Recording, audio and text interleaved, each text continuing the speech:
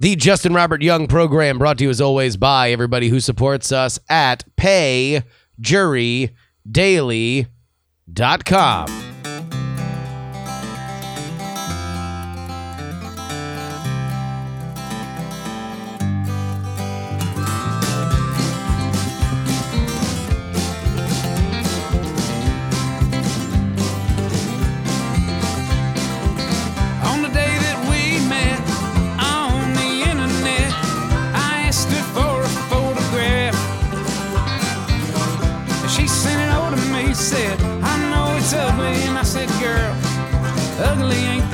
Hello. Welcome, everybody, to yet another edition of the Justin Robert Young podcast, a.k.a.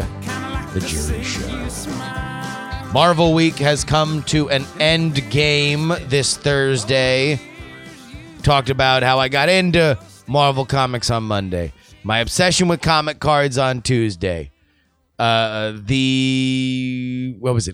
We talked about X-Men, the X-Men, the animated series, on Wednesday, and today we pay homage to the reason why we started this theme to begin with. Quite possibly the greatest gamble in movie history has a victory lap tonight. The Marvel Cinematic Universe, quite reasonably the most successful movie franchise of all time by dollars, by critical acclaim, by cultural relevance.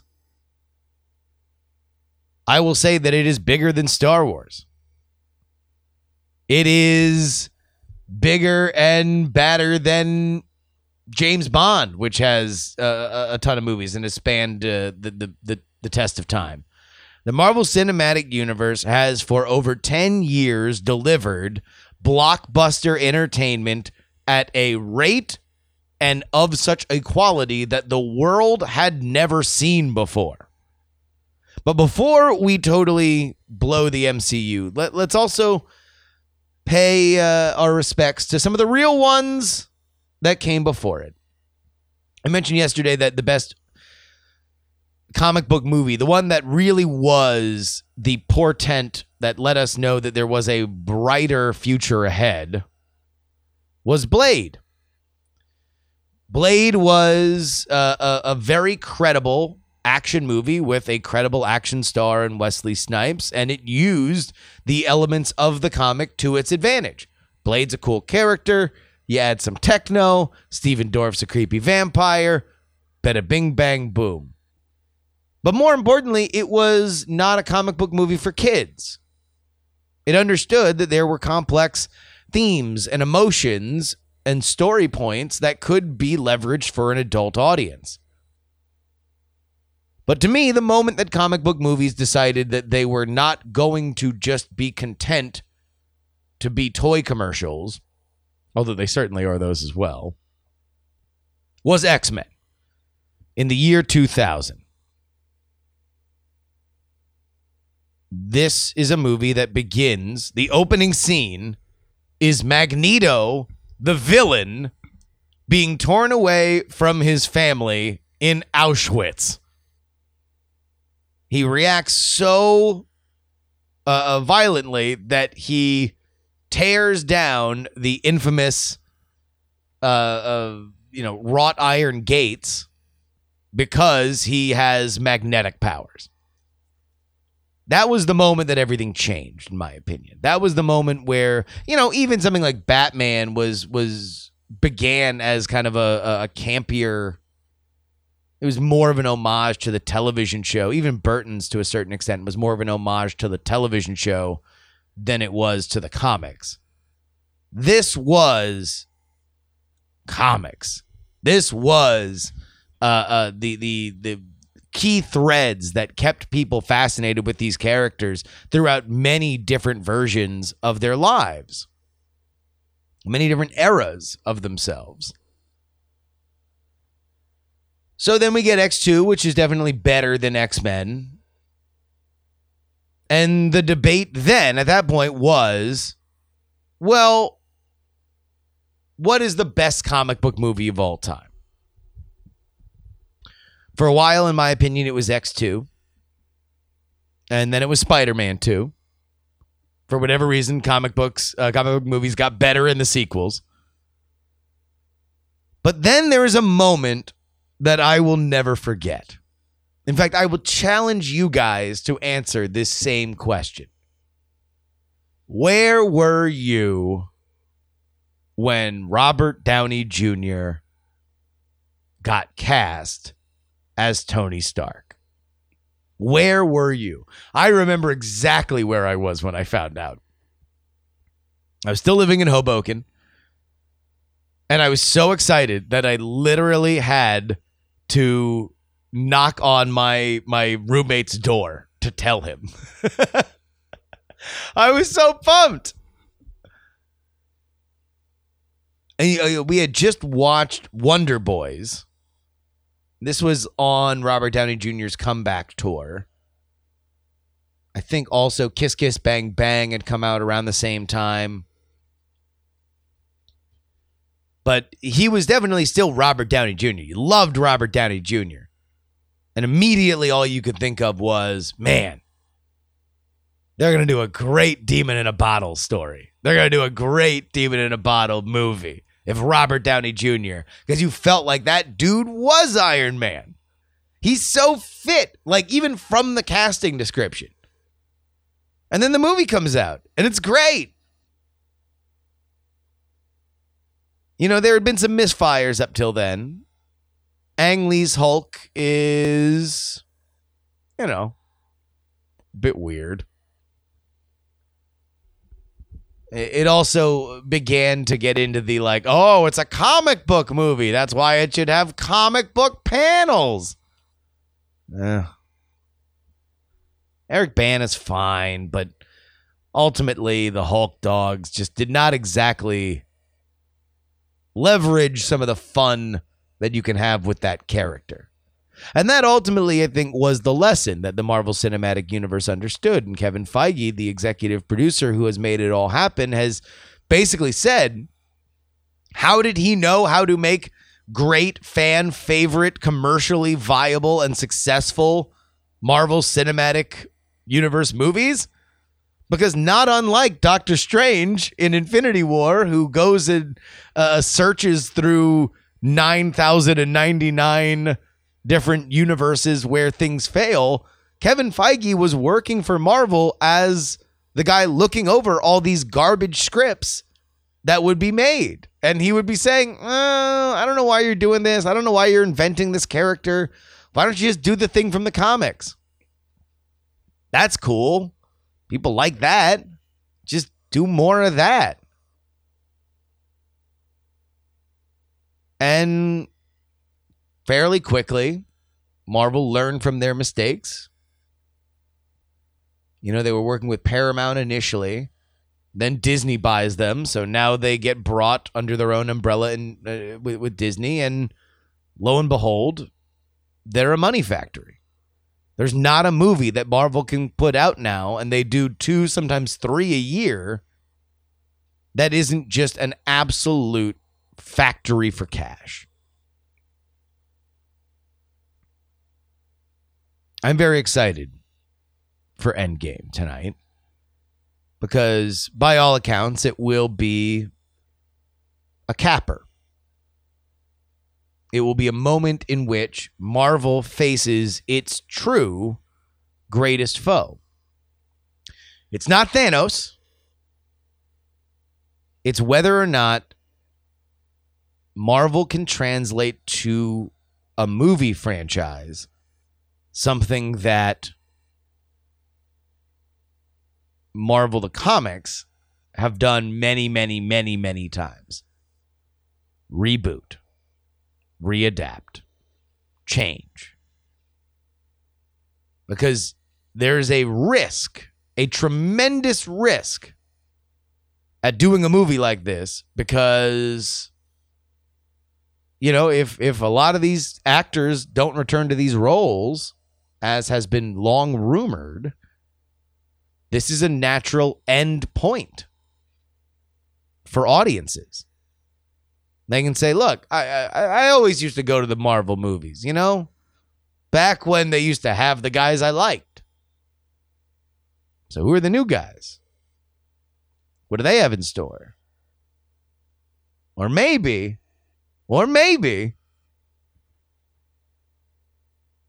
Marvel will do what so many comics have done. And just when you think our heroes are at their end, they'll find a way to stick around.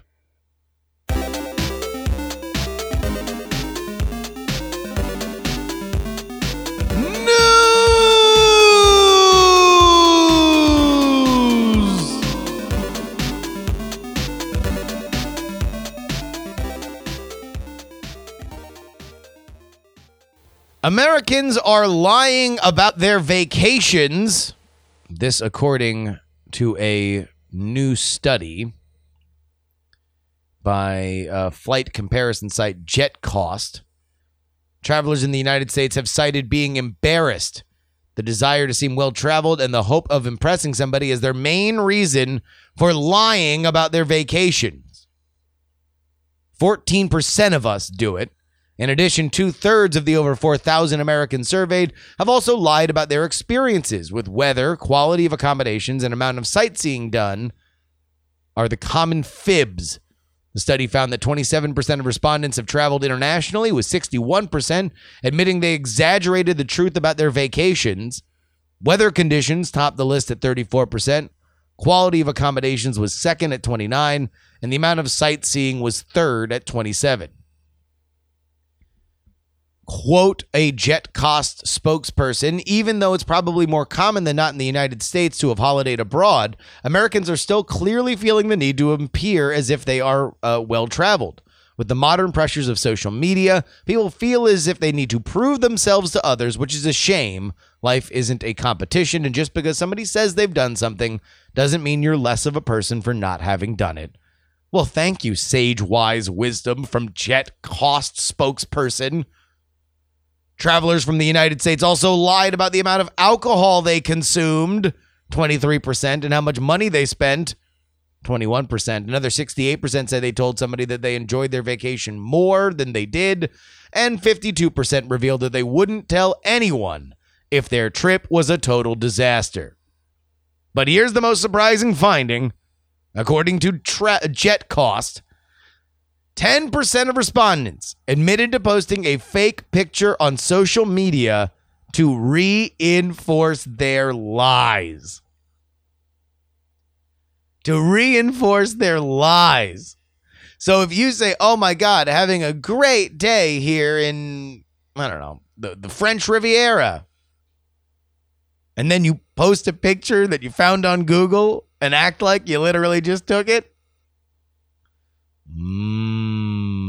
that's interesting. Have any one of y'all done this? Email me. Speaking of emails.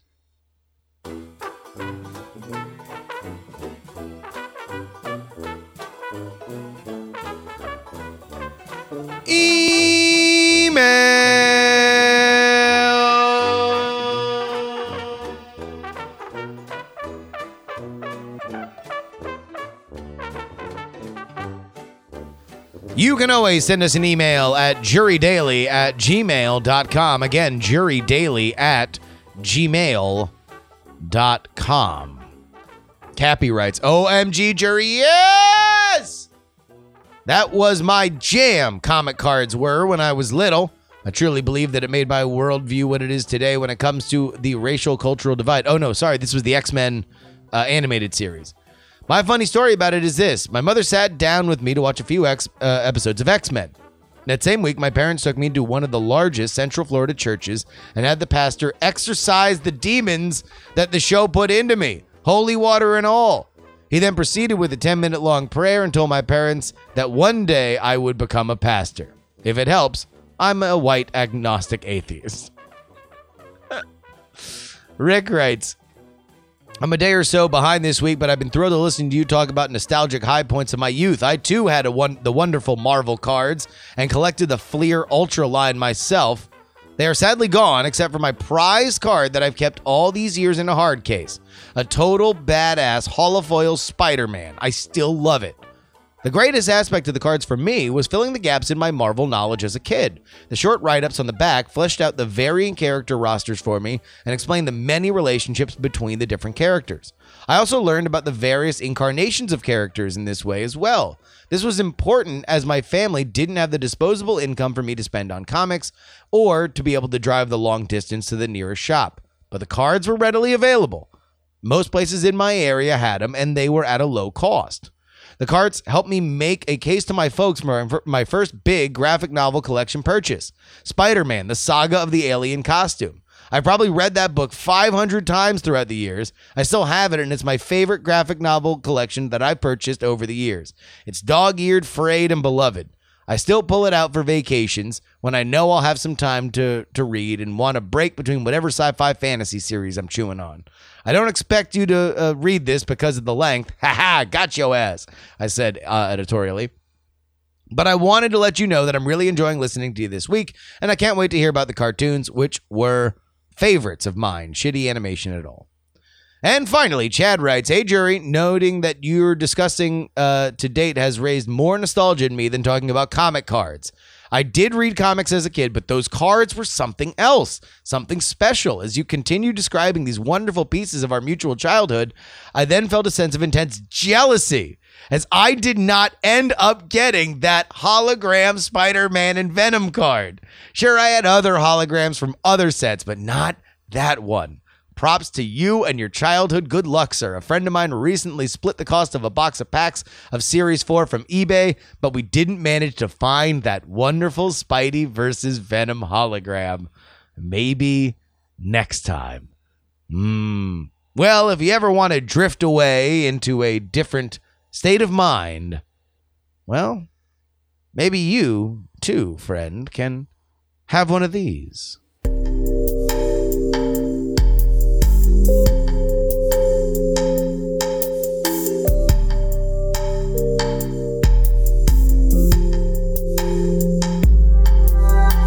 These are high thoughts.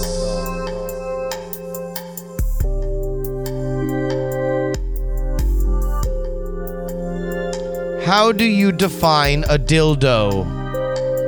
Is a penis just a living dildo?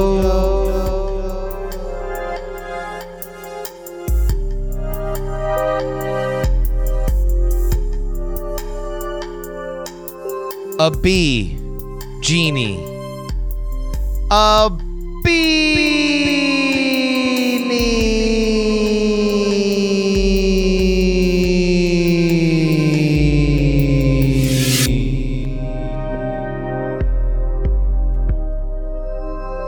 We should also celebrate 2 days after 420, because then it's 4/20/22.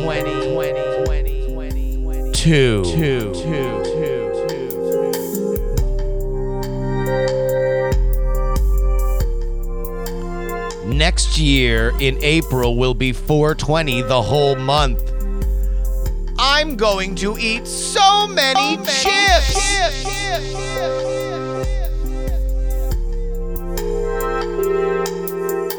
April is a long ass Thursday.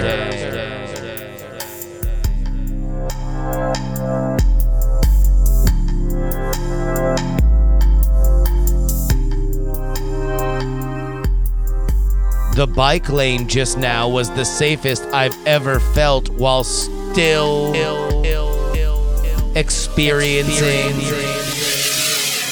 adventure.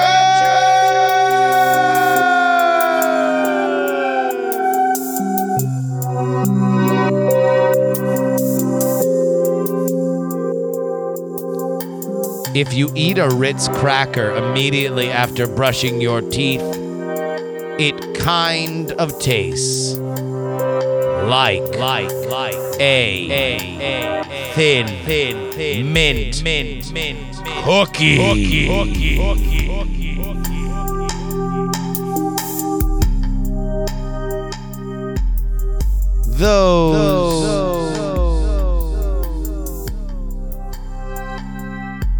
were high thoughts.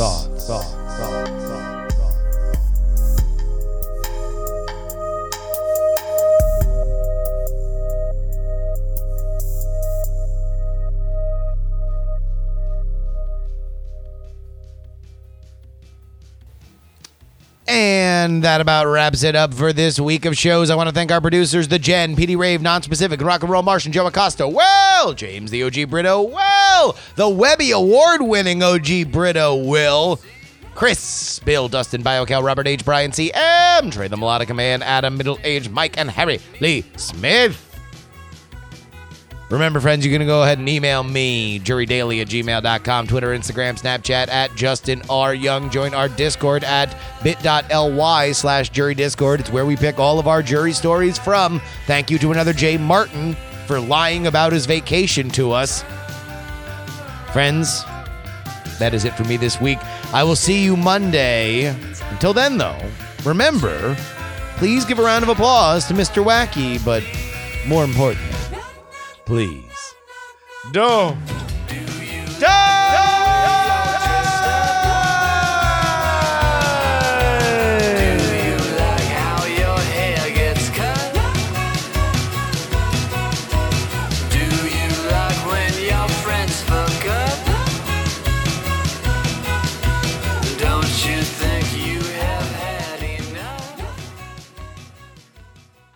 Diamond Club hopes you have enjoyed this program.